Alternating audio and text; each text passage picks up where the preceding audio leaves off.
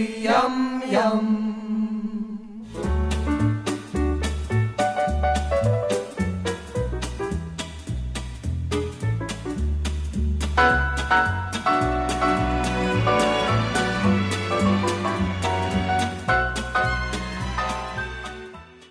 Hello, I'm Dave. I'm Richard. I'm Tom. And welcome to the Goodies Pirate Podcast, episode 66, A Kick in the Arts, also known as Summer Olympics, first broadcast on the 28th of January 1980, a Monday at 8:10 p.m. Now, before we get into the detailed discussion, am I justified in saying that this is not a Goodies clip show, but it's close to it, given that we have Tim getting arrested a la the Scoutrageous, we have the escape from prison a la Goodies in the Nick, we have Graham hoarding a group of celebrities as animals as per Sketty Safari. Yep. We have the Olympic Games and various versions of that, similar to the Winter Olympics and indeed Commonwealth Games. Is this the Goodies going back to the well? I think it's Goodies dragging everything out of the well and just saying, "Oh, look, I've messed up all these scripts, guys. What can we pull out of each page?" There certainly are some identifiable reuses, shall we say. Interesting tropes. Yes. Given all that, how did we find this episode? Richard? I'm actually going to say, I remember when I saw this as a kid, I didn't get a lot out of this one, because you get the basic beats of it, but a lot of the stuff in it really made no impact on me when I was young. So, as I've got older, I actually can appreciate it more, I think, because a lot of the references and stuff they're setting up make sense. Having said that, look, there's some good stuff in this, but... Yeah, I'm probably the same with you. As a kid, some of the stuff with the masked shot putter I kind of remember being quite funny. But yeah, a lot of this went over my head. And even now, I think it is an episode that struggles from being a little bit dated. We'll talk about that as we go through. I had some laughs, but no, it's not a favourite. Tom? Much the same. It's in that mid-range. It's certainly not the worst, but it's certainly not the best. And that's even of this season too. Oh no, well there's a lot of better stuff in this season. Yeah. So it opens with the Tim Brooke-Taylor British Olympic Fund. His pro-celebrity sports competition, basically. Yes, with a couple of names that I must admit weren't that familiar to me, but Richard, you've got some info. Yes, so we have the four boxers: Henry Cooper, John Conte, Joe Bugner, who at the time was an English boxer and then came out to Australia and tried to resurrect his career in Australia, and of course Muhammad Ali, all in the ring together, who are then knocked out basically by Magnus Pyke, who really, for Australians, was a quite well-known UK scientist who moved into presenting and I think was known for his extremely animated style. Maybe called him the Julius Sumner Miller, perhaps, of British television. We then have the chap hang-gliding is Cyril Smith. We see him in politics. He's the guy on the Joker card. Yep. He was a Liberal Party MP for Rochdale up in the north, who was also the party with, and he was known for his quite laid-back and jovial air. Ones we would recognise is Basil Brush. Yes, now, this is the scene that I could have sworn was in Hunting Pink. And when we watched Hunting Pink, I was looking for it, and my absolute memory was that it was in that. And I was really confused as to why it wasn't, and it popped up here. Yeah. And then, of course, we have Rod Hull's Emu. Yes. Yes. Yeah. I think that's... I don't know whether that's before or after the one where Billy Connolly threatened to break Rod Hull's wrist in the bird's neck. At the end of it, Tim's left, after he's paid all the expenses, he has 3p. And we then do go through the expenses. Yes, so we get that scene where Tim is being carted around in a golf cart, or a golf bag, Yes. yeah, which is an interesting attitude. Because Tim is a keen golfer in real life, but, he can't hit the ball, so Bill has to kick it for him when he wants to make the putt. Graham sitting there with a slide rule and whatever, trying to work out the correct angle. But, of course, he goes through the expenses of how much money they've left, including £500 for Nicholas Parsons not to turn up. And by the time he's deducted all the expenses, which allows him to make some celebrity jokes, Yes. he's left with a whole 3p for the Olympic Fund.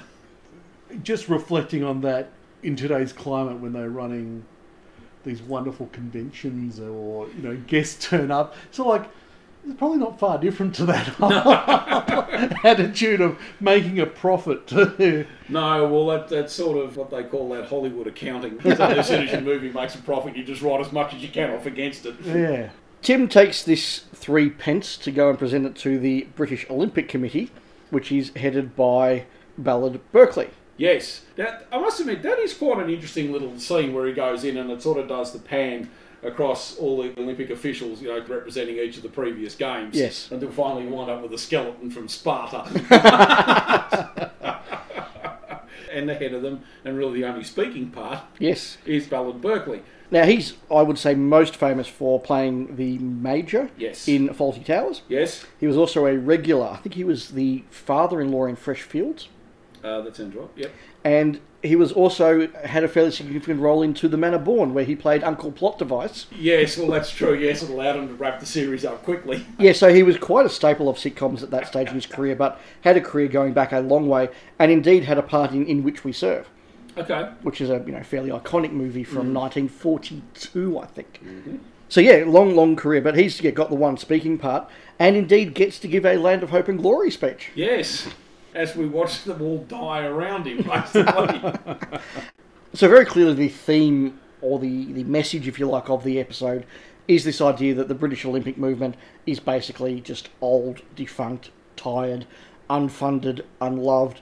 And indeed that there's this sort of pushback from the old guard of, no, British athletes don't have money and we don't train, we're amateurs, we're not professionals. And that sort of pushback against the modernisation of the Olympic and they're not movement. really expected to get out there and have any real success. Yes. The idea is that you get out there and lose, but you're doing it for your country. That's exactly right. Which I suppose is the sort of environment why Eddie the Eagle suddenly becomes a national hero. That's right. Some years later. Yeah, exactly. But of course, at the end of the scene, the Olympic officials are all dead. Yeah, I mean, they even do the joke about, we have to vote to see whether we can let you come in, and it's 3-4, it's 3 against, they wait, he dies, oh, it's only 2 against, you can come in.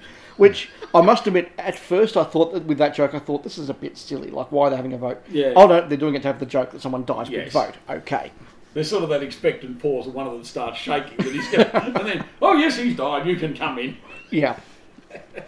So, yeah, they give this big speech, and then Tim decides to go off and raise more money to have his own Yes, Olympic he team. wants to have a properly funded team, which leads into what I think is the best sequence in the episode. Oh, yes. Where he discovers Grey Bungle's casino and comes up against Hurricane Oddie. Yes, this is a really good sequence. Yes, Hurricane Oddie, I guess, is a riff on Alex Hurricane Higgins, who was a snooker champion.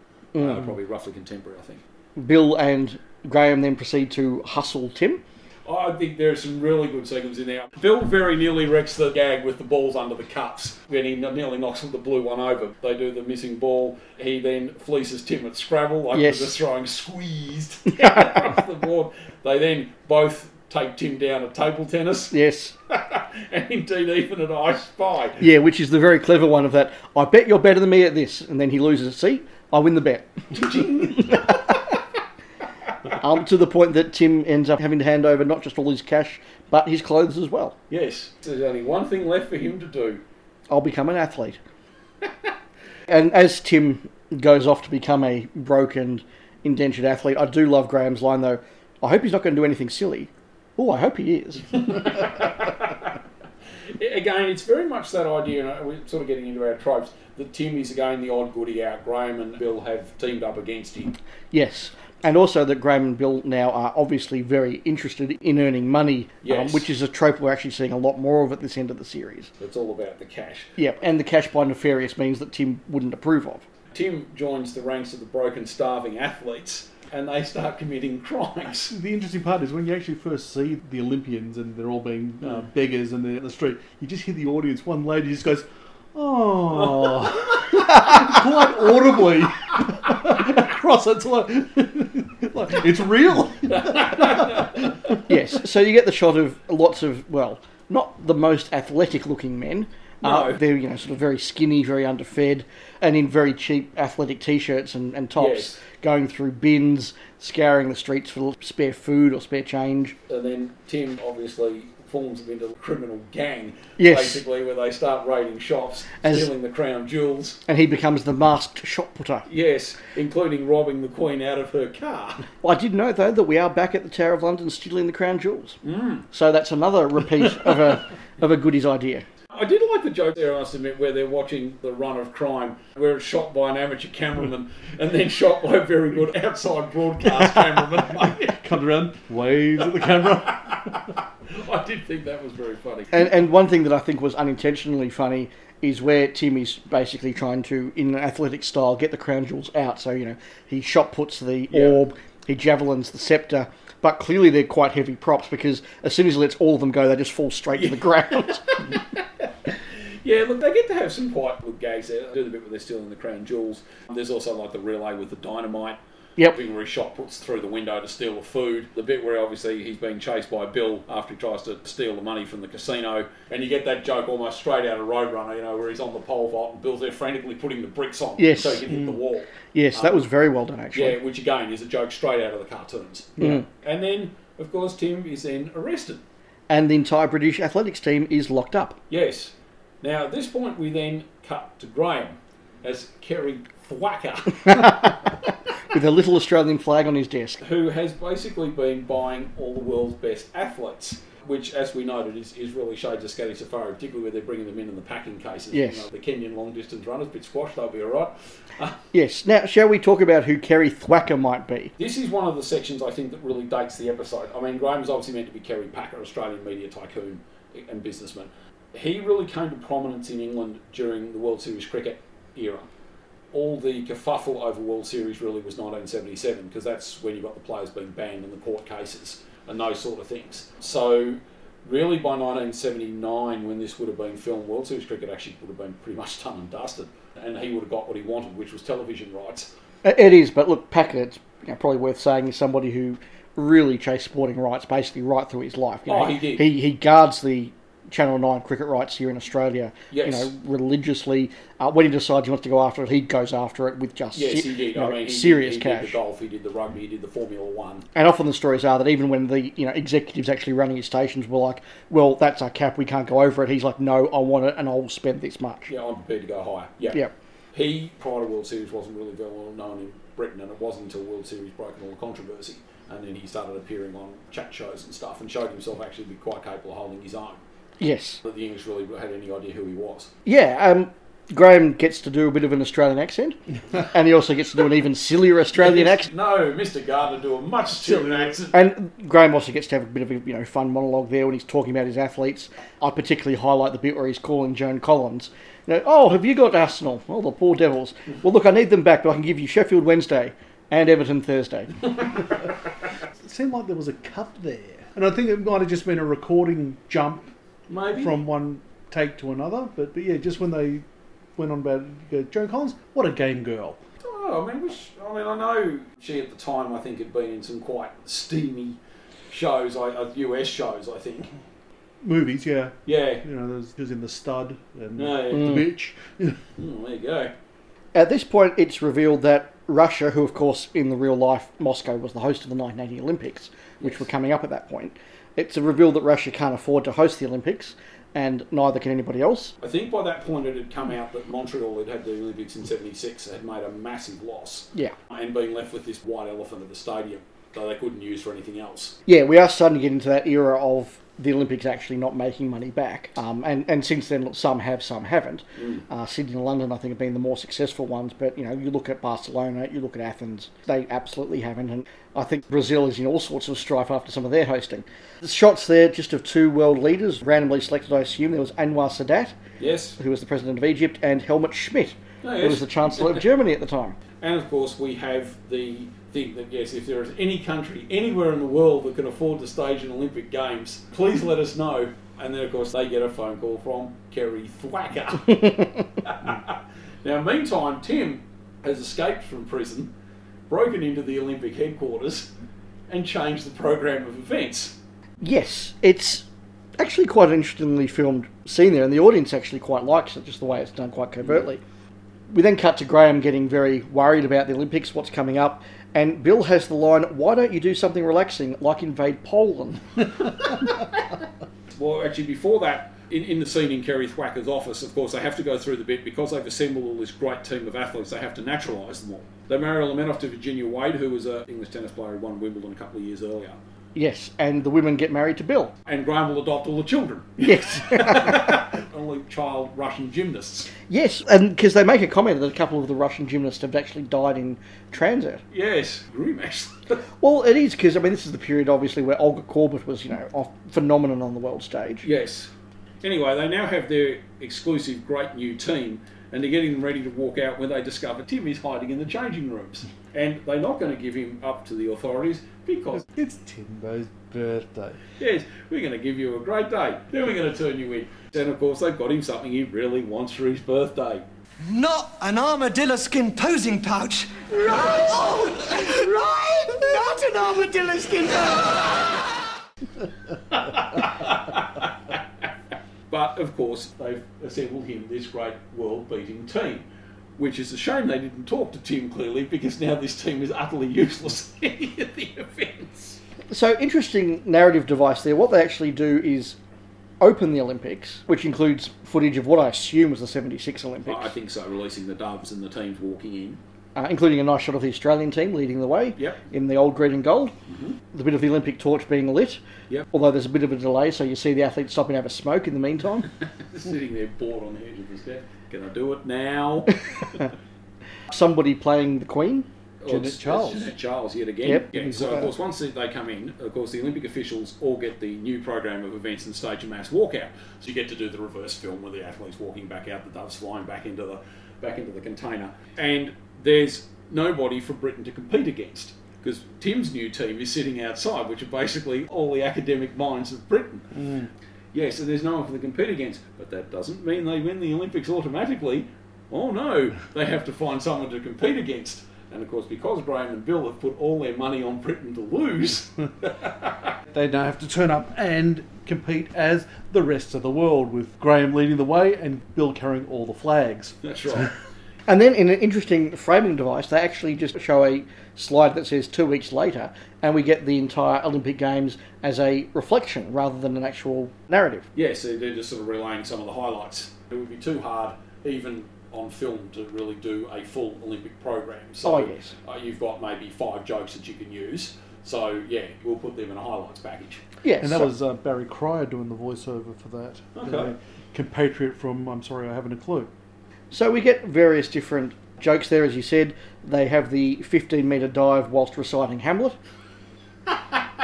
Yes, and Graham places 4th against Olivier Gielgud and Alec Guinness. The heavyweight poetry Snatch and Limerick. Yes. Now that's Roland McLeod playing the role, another appearance of Roland McLeod.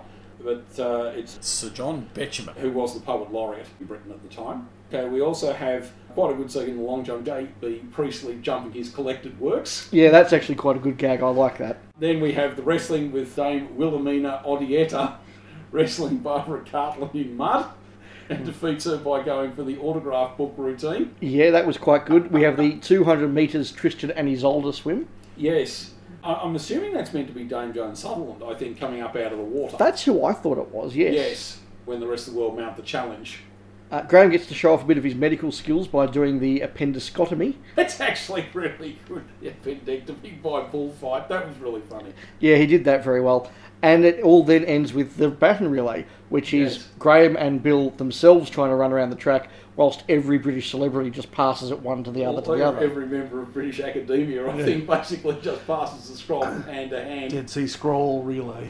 So that, of course, is the final event that means that Britain wins the Olympics, Yes, Beating And the rest of the world. beating the rest of the world. by Put one together. gold medal. Yep. Yes, the rest of the world combined.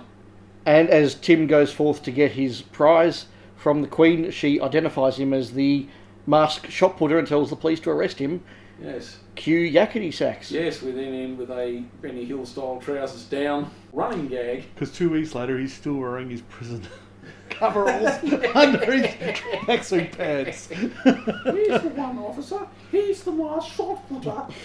I have to say, after going through that all for the last 20 minutes, there were more good gags in there than I perhaps gave it credit for. I perhaps did enjoy it a bit more than I realised. I agree. I think there was some good material in there. Yeah, there is a bit of a we've seen this before feel about it. Yeah. And this is perhaps a good example of the difference between just dipping into this episode randomly and actually doing what we're doing, which is going through the series all in order. And when you get to this one, you do feel as though, look, it is the far end of the series. There are a lot of repeated gags. maybe this is a sign that they are getting a little bit tired. I have a lot of episodes I really like in this series. I actually think this is quite a strong series, but it is, I think, showing signs of flagging as well in this episode and in another episode particularly. We're now at a point, they've been doing this for 10 years. Yes. And whether it's just they themselves are just tired, or the well is sort of starting to run dry, hence the fact that they've sort of gone back and mined some of the previous gags or previous elements. I'm not sure, but... And I also thought, we noted a couple of years ago, in terms of series time, that Graham had started to look his age. Yes. This is the first episode where I actually thought Tim was starting to look his age as well. Well, he's noticeably thinning, obviously, on top. Really, I mean, he's got the sort of very long back and sides, but he's noticeably thinning on top. Yeah. And that gets more pronounced, I think, the further we go. Yeah. Look, we've identified there were some really good gags in this, and what I think we also need to point out is we've name-checked a lot of the celebrities that are in this.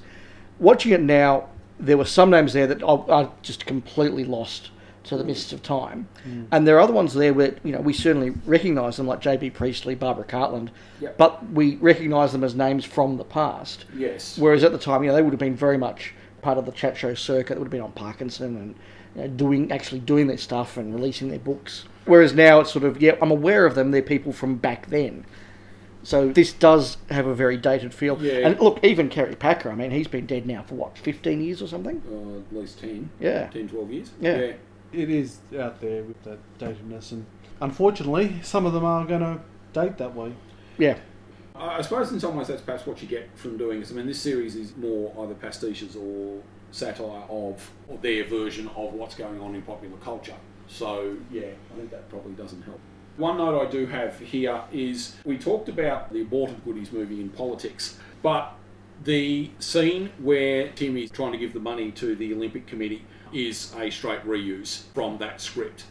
Good old recycling. Wonderful. We'll move then to our regular segments. Tropes and firsts. We've already identified that there's a Nicholas Parsons reference. Yes. And of course, a Land of Hope and Glory speech not given by Tim. No. We mentioned that Tim is very much again the odd one out. Yes. Here. It's a final appearance. We mentioned Roland McLeod in the episode. This is his last appearance. He's in quite a few episodes, as we've noted along the way. This is his last appearance. And Norman Mitchell's in it? Yes. Norman Mitchell was the referee in the Barbara Cartland wrestling match. Yes. But yes, and again, this is his final appearance in the series as well. Paul Gerald. Yes. Plus we also have the Queen again, played by Jeanette Charles. What couldn't they get away with today? It wasn't cut here, so the Australian censors clearly were okay with it. Yeah, I don't know if there would be much in there that would be... No, I don't think so. Maybe the Russian dying. Maybe, or some of the stuff maybe around Joan Collins clearly in a perceived sexual appetite, perhaps. I don't know there's too much else in there you wouldn't do, I wouldn't have thought. It's fairly innocuous, I think, in terms of content. I think so too. So we move to our favourite gag. Richard. I'm going to go for the armadillo skin posing pouch gag. I'll go for that. Tom?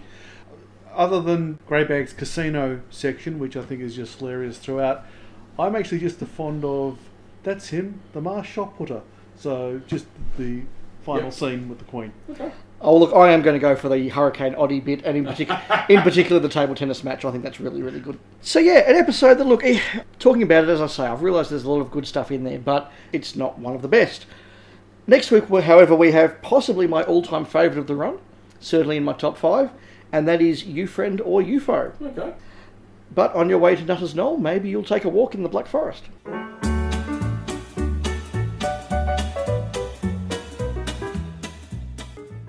Just a little bit of cross-promotion here. If you're a fan of 1970s BBC television and you don't mind listening to what Richard and I discuss, we've launched a new podcast covering the BBC TV series Blake's 7. The podcast is called Spacefall, a Blake 7 podcast, and you can find it on Facebook at Spacefall-PC, you can find us on Twitter at Spacefall-PC, or you can search for us on iTunes. If you've enjoyed our Goodies podcast, we hope you'll join us for this next saga.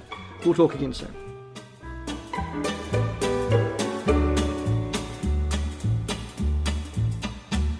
Cheat me? I wouldn't cheat. Now listen, Tim. You want to win your money back for the British Olympic Fund, right? Yeah. Okay, I tell you what. You choose the game. Okay, I choose I Spy. I Spy. Now, I bet you're better than me at that. Okay. I Spy with my little eye, something beginning with G. Graham, right? You see? You are better. I win. Fine, take two.